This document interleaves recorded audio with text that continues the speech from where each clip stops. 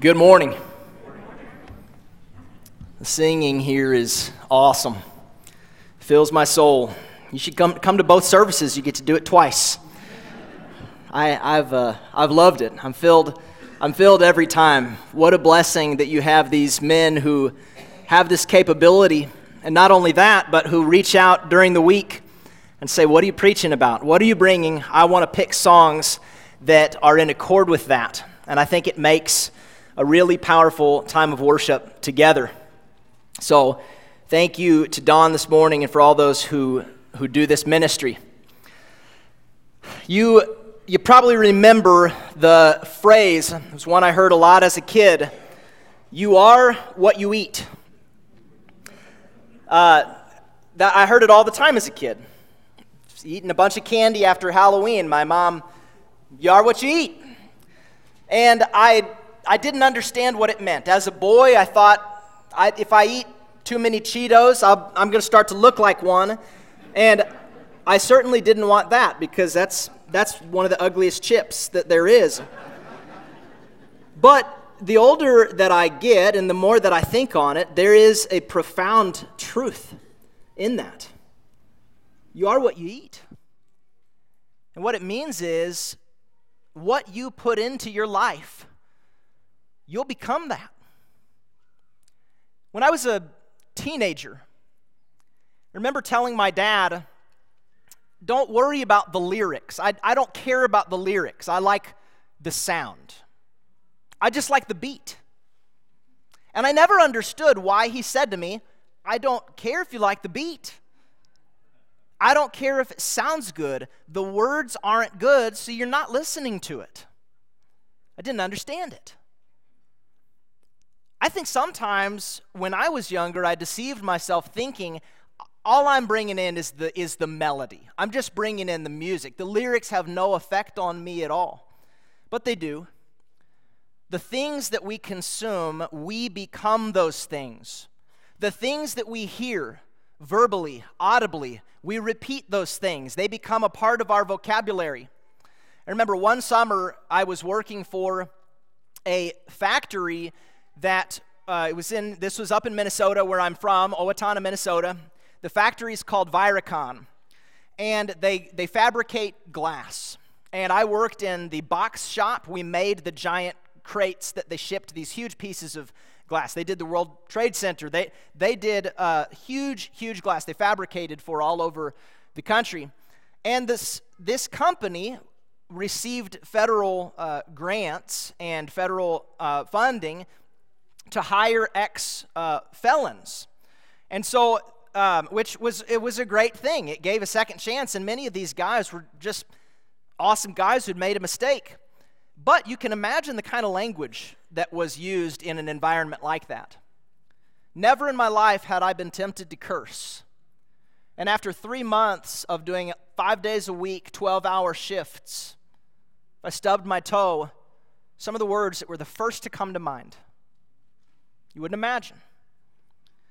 The things that we consume, they become a part of us. So the question is, what are you consuming? What do you look at? What do you listen to? What kind of television program do you watch? What kind of TV do you watch? What radio stations do you listen to? What media are you bringing into your life? What books are you reading? What is it that you're consuming? Because those are the things that you will become. Now, I am nutrition and fitness is a passion of mine. So I pay very close attention to both of those worlds. I pay very close attention to the nutrition world, and I will watch hours of lectures and debates and listen to podcasts of various nutritionists arguing for this or that. And if you pay any attention, there are all kinds of philosophies. Some say you should eat all fat, the ketogenic diet. You remember back when it was the Atkins diet. There are so many philosophies of nutrition.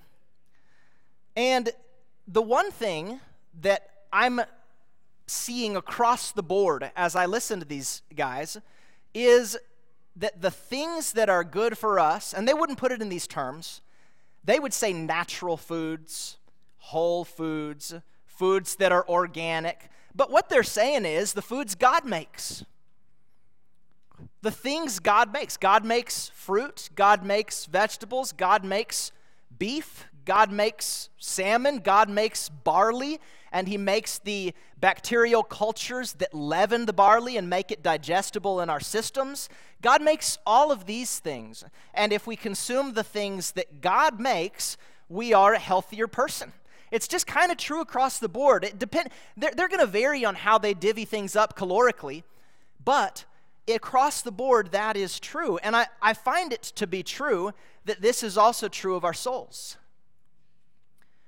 Paul said not to let anyone take you captive by philosophy and empty deceit through human cunning.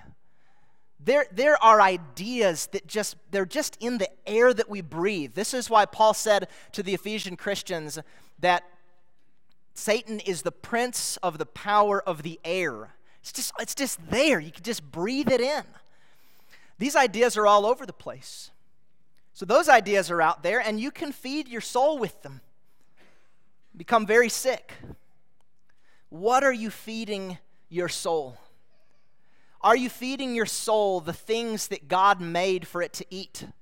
Are you eating the things that God would say are true food? It is my conviction, and it is my central thesis, not just for this message, but the thesis by which I order my entire life, that man needs to be on a steady diet of Genesis to Revelation. We have to consume these words. And the more we consume, the hungrier we become for them.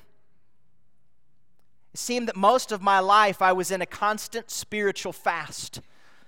I take my food, set it on a shelf. I'll eat you again next Sunday. And I wasn't a very healthy person. We must consume the words of the living God, for they are our food. Now, I have 4 points that I want to make regarding this. And the first one is that consuming Scripture means life. The longer I live, and I'm sure y'all know this as well, you've experienced it, I'm sure, there is so much more to life than having a beating heart. Having air in your lungs, having a healthy metabolic system. There are times where physiologically I felt amazing and could run for miles and miles and miles and not get tired. And on the inside was not doing so good. There's so much more to life than just the body. This is why Jesus said, don't worry about your life, what you'll eat or what you'll drink. Seek first the kingdom of God. What comes first is God's kingdom, and the reason why is because these things are our lives. This is the essence of a man, not his biology, but his spirituality. And what it is that is happening on the inside of that man. Consuming the Holy Scriptures means life. I want to show you a scripture. Our Lord and Savior is going to be the primary character here.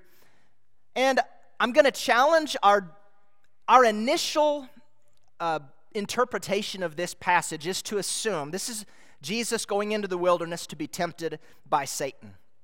What was the first temptation? Take these stones, turn them into bread. And we just assumed the temptation was to eat. But I think there's a big hole in that. Number one, there's nothing wrong with eating. Eating food is it's not wrong to eat. Number two, the duration of Jesus' fast was already completed. The text doesn't say Jesus set out to fast for 40 days and then Satan came on day 3 and said, you got 37 days left in this commitment that you made, and aren't you hungry? Don't you think you should eat? No, this is what the text says.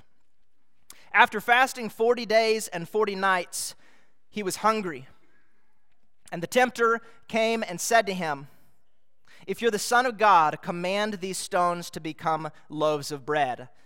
But he answered, "It is written, man shall not live by bread alone, but by every word that proceeds from the mouth of God." Notice, man shall not live by what? Bread alone. He's not saying there's anything wrong. That's why he puts the word alone there. It doesn't say man shouldn't live by bread. He's saying that is not the essence of my life. There is so much more than that. The thing that man ought to, the thing that man needs to live by is every word that comes from the mouth of God. This is where Jesus found his life. The 40-day fast was over. Jesus is about to eat. 40 days, 40 nights, he'd done it. He's going to eat food now. There's nothing wrong with eating food. Jesus is about to eat food. So what was the essential temptation from the enemy? If it wasn't caloric, what was the essential temptation of Satan? And it comes through in a very small word at the very beginning of Satan's temptation. Do you see that little bitty two-letter word that is a conditional particle? If. If what? If you are the Son of God. This alone is an absolute. You are the Son of God. Where had that been said? Just before this moment, Jesus had gone to John the Baptist, and he said, "I need to be baptized by you." And John said, "You don't need to be baptized by me. I need to be baptized by you. I'm not even worthy to take off your sandals." Jesus said, "Let it be so for now, for it is fitting for us to fulfill all righteousness." And upon the obedience of Jesus going down into the waters, being immersed in baptism, when he came up out of the waters, something happened. The heavens opened, and the Spirit of God descended on Jesus. There was access to the Father, and he received the Holy Spirit. Same thing happens when we're baptized. But in this moment, God declared something which was absolutely and centrally true, and it would be true to everything that fired Jesus for the remainder of his life, everything that would move him on and propel him in his ministry. And it was the statement from God the Father that this is my beloved Son. Some of the other Gospels say it more, they say it in first just a direct, you are, so second person, you are my son. Matthew said that God said, "This is my beloved Son." God said it. It came from the mouth of God. And so Jesus is about to eat, and Satan comes, and what is the temptation of Satan? It's to get Jesus to doubt the word of God for bread. So Jesus says, my life does not consist of those calories. I'm going to consume them soon enough. See, the angels would come soon, and they were going to comfort Jesus, and I'm sure nourish Jesus, and give the things that Jesus needed. But he said, my life isn't consisting of bread. I will not put God to the test, because I live by what he says. Jesus' nourishment was every word from the mouth of God. God said, "You are my son," and there need not be a miracle to prove it. God said it, and therefore it was true. And what this tells us is that Jesus, during those 40 days in the wilderness, was being sustained by God's word. How do you go 40 days without, have you ever tried to go any length of time without food? I did 6 days once. Practically after 3 hours of not eating, all I could think about was food. All of a sudden, Arby's commercials are coming on, and that's all that you see. You hear it everywhere. You're attuned to it. Your stomach is growling. By day 3, through day 2, it seemed impossible to me.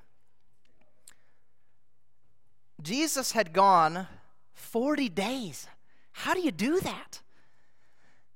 And the thing that I've come to know is that when your spirit is attuned to God, and when you're feasting on God, and your inner man is right, and there's no conflict in here, you don't need the physical things to the degree that you otherwise would if you lacked the central things, if you lacked the things on the inside of the man. You can go so much farther and do so much more, even physically, when the spirit is in a right place. And the reason why is because that's where we find our life.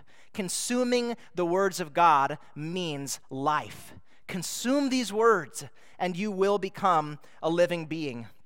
My second point this morning is that a diet of Scripture is man's most basic need. Now, if you are looking, I put italics on the word most because I want it to be emphasized that a diet of Scripture isn't one of man's basic needs. It isn't a basic need. It is at the very bottom. It is the most fundamental. It is the most central. It is the thing that you need before you need life itself. It is the very bottom. And I know that saying that may cause Maslow to turn over in his grave. Y'all remember the hierarchy of needs put out by Abraham Maslow. And what were the things that he said that were at the very bottom, and what were the things that he said that were at the very top? The somewhat transcendent things, the higher things, the greatest attainment of man was at the very top, and the bottom, he said, is food, water. This is ground level. And his argument and his hypothesis was, you don't even care about the things in the ascending tiers until you've met the bottom layer. All through the Bible, I find that to be false.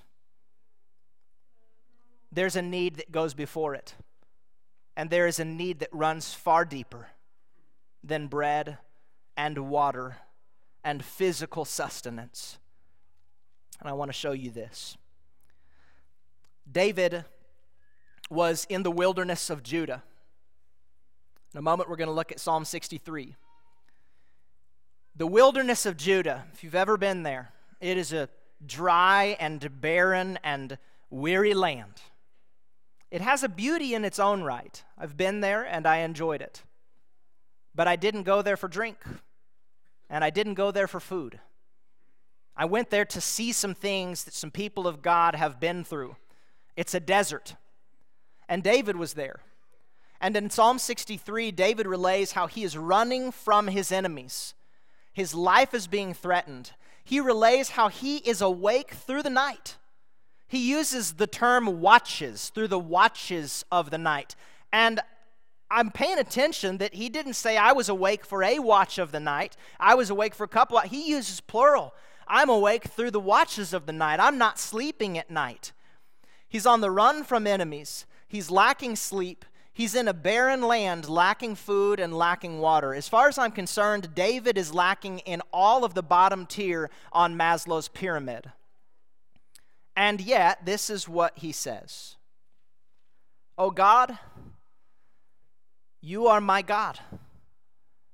Earnestly I seek water.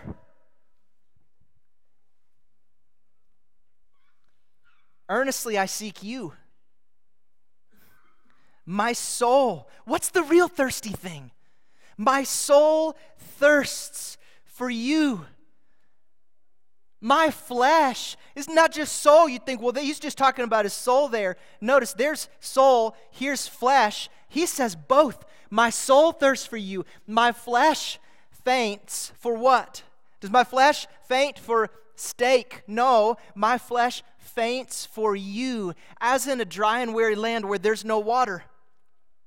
So I've looked upon you in the sanctuary. When that's your conclusion, when your conclusion is that the real need at my very center is Almighty God, then what you'll do is you'll do what he does here. So I've looked upon you in the sanctuary. You say, no, you can't. If you're a student of 20th century psychology, you say, don't even worry about spiritual stuff until you've gotten a drink of water, until you've fed your belly. Don't even think about those things until you've done those prior things. That's not what he says. So I've looked upon you in the sanctuary, beholding your power and glory. Why would you do that? Why would you put this before food, calories, water, safety, sleep? Why does it go before any of those things? And he says, because your steadfast love is better than life. It's the best thing. If that's in order, so many other things can be out of place. And I'm profoundly filled up. The steadfast love of God is better than life. The great men and women of faith through the ages have all known this to be true. Jesus knew it. I don't live by bread alone, but by every word that proceeds from God's mouth. David knew it.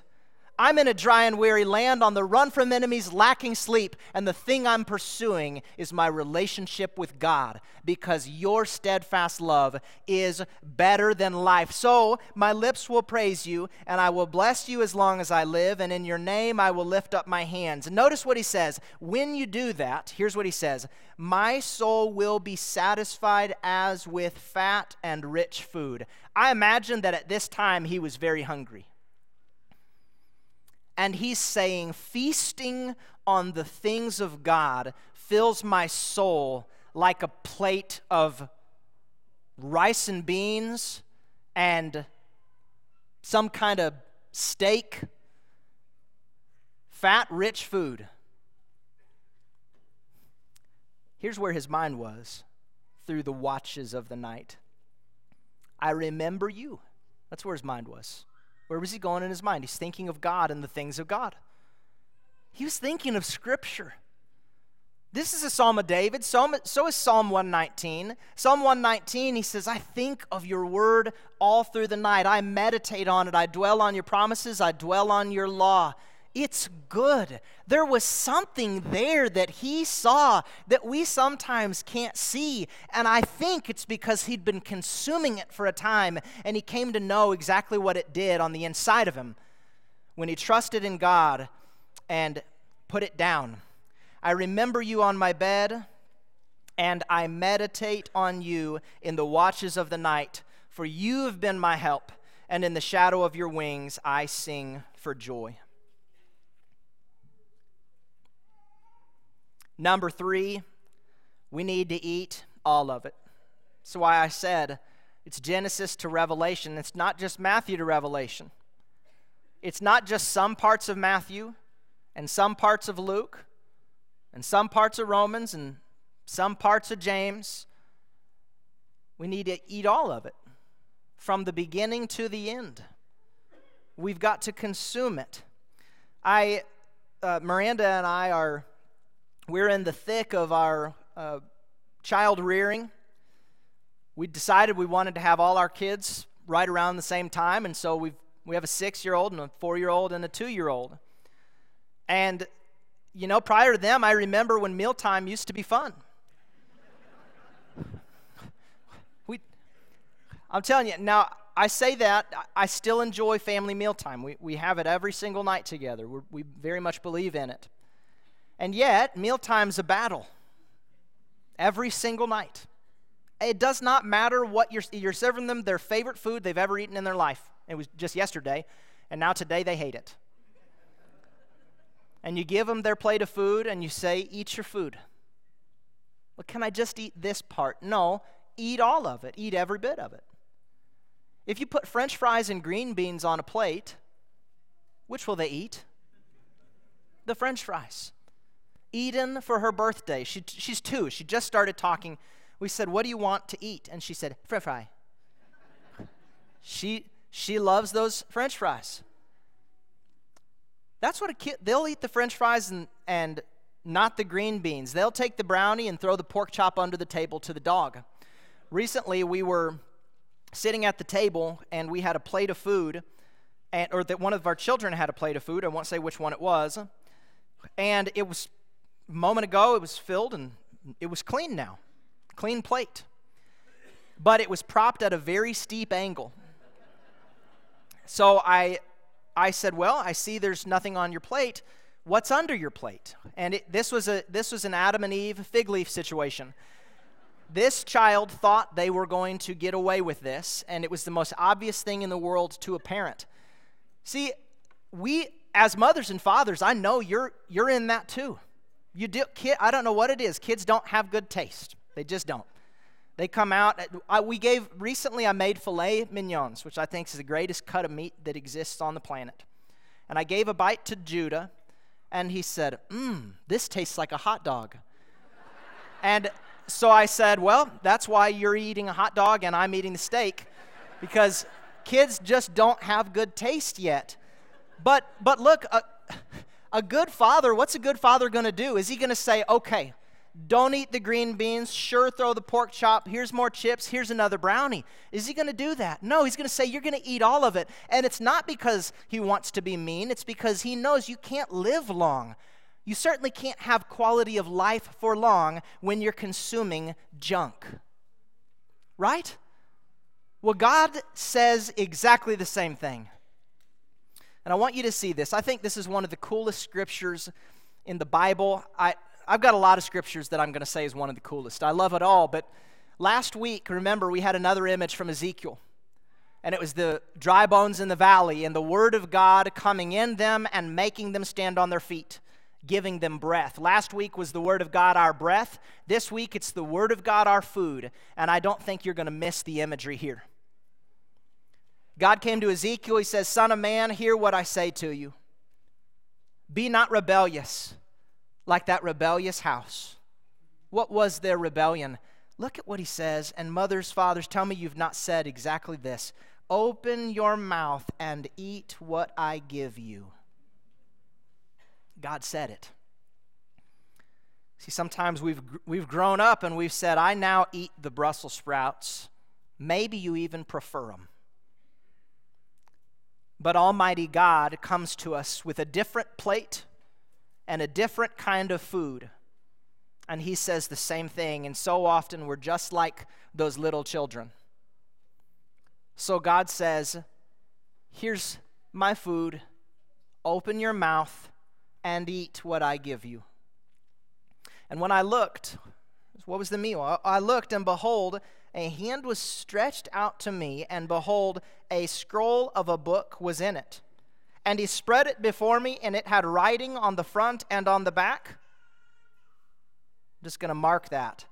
It had writing on the front and on the back, and there were written on it words of lamentation and mourning and woe. God's saying, Ezekiel, eat what I give you. There's words on the front of this, and there's also words on the back. Don't skip to the back. Eat the words on the front as well. There are some amazing words in Ezekiel that readily I hear them and I think, that's awesome. I want that. And there are other words in Ezekiel that don't strike me the same way. So God says, here's a plate, front and back. Eat all of it. And he said to me, Son of man, here he says it even clearer, eat whatever you find here. I'm just going to underline whatever. Eat whatever you find here. Don't pick and choose. Don't say, but I don't like that part. Do I have to eat this part?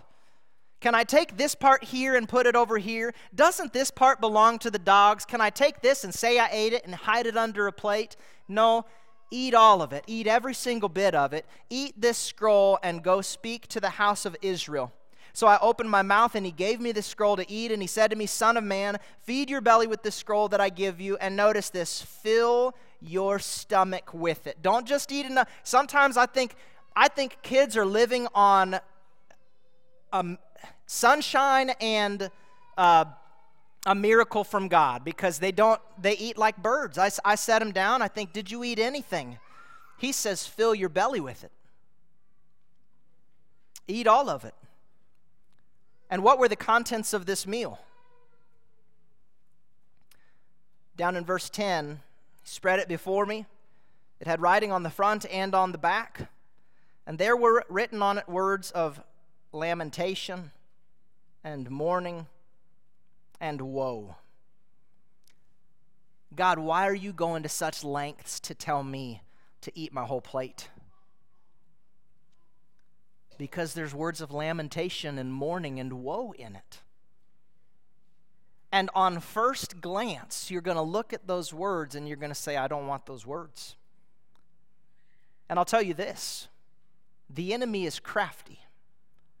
And I see him hard at work in this world to say to you, just lost my connection, see if I can get it back. Well, if we don't, we'll just use our imaginations together. The enemy is hard at work in this world to say to you, eat the promises.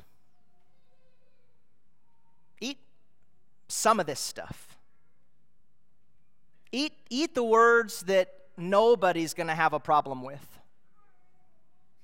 That's what he's going to say. Consume the words that, look, they're going to make you feel good. They look good. Eat those words. Consume those words. Well, what does God say? Eat all of it. And the thing that I've found in my life, because there have been times where words came along and those words hit me like a dagger. And I may have been living in a moment of rebellion. Or maybe I was denying something I knew to be true, but I was suppressing it in my own heart, and I was saying, I don't want those words, certainly not those words. Don't make me change this habit. Don't make me do that. That call is too big. That cost is too high. Don't do that. And the thing that I've found is exactly what Ezekiel found. And if you could see what was there, it's gone now. The fourth point is every single word is sweet. Just imagine it in your mind. I had a picture of the face of Jesus shaped kind of like honeycomb. Every word is sweet, every single word. And the reason why I'm saying that is because in Ezekiel chapter 3 and verse 3, he said to me, Son of man, feed your belly with the scroll that I give you and fill your stomach with it. And then I ate it. And we know the contents were those of lamentation and mourning and woe.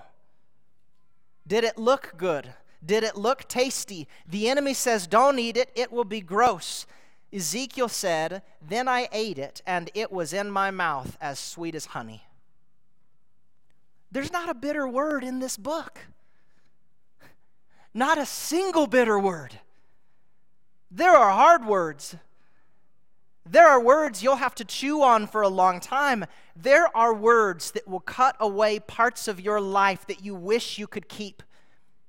But one day, and it won't be very long from now, you and I are going to stand before our Maker. And we won't care about the frivolous things in those moments. All I'm going to care about is, did I consume God's words? Did I diet myself on the Word of God? Did I feast on them? Did I take them down front and back? Lamentation, mourning, woe, promises, rainbows, and the whole thing. Did I bring in every single bit of it? Or did I pick and choose? Every single word is sweet.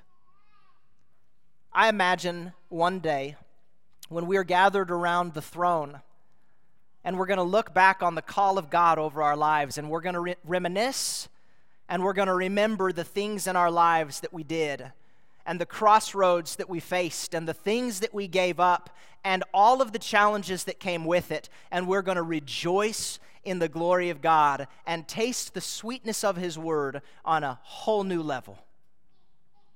So in my ministry here, by the grace of God, it is my intention as we go forward to bring to you all the words between these pages. Every bit of it. I can't pick and choose. We've got a world that picks and chooses. We've got a world that says, don't say that part. Some will be mad. I look on Jesus and I look on all the prophets, and some of the things they said made some people mad. but every single word is sweet. And so the idea is, brothers and sisters, feast on these things. And here's how you do it. Chew and swallow. What's that mean? Have you ever told somebody, you heard something, you say, let me chew on that. It means hear it and think about it. Don't just hear it and say, I don't like it, boom, gone. Hear it and chew on it. And once you've chewed on it and you know that it's good, swallow it. What's that mean? It means believe it. Believe the words.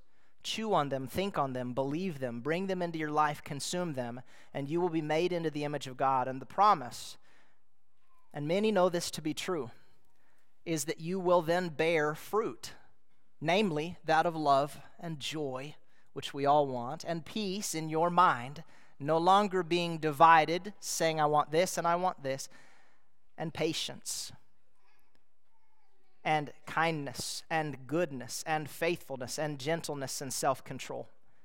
Everyone wants to be that. And you are what you eat. So if we'll consume the words and the diet of the one who is those things, we will become those things. If you have any need, if you've lacked in your Bible study, or if you want to study the Bible more, or if you want to put on Jesus Christ as your Lord and Savior, this is the time. There's an opportunity to let that be known. Won't you please come down while we stand and sing?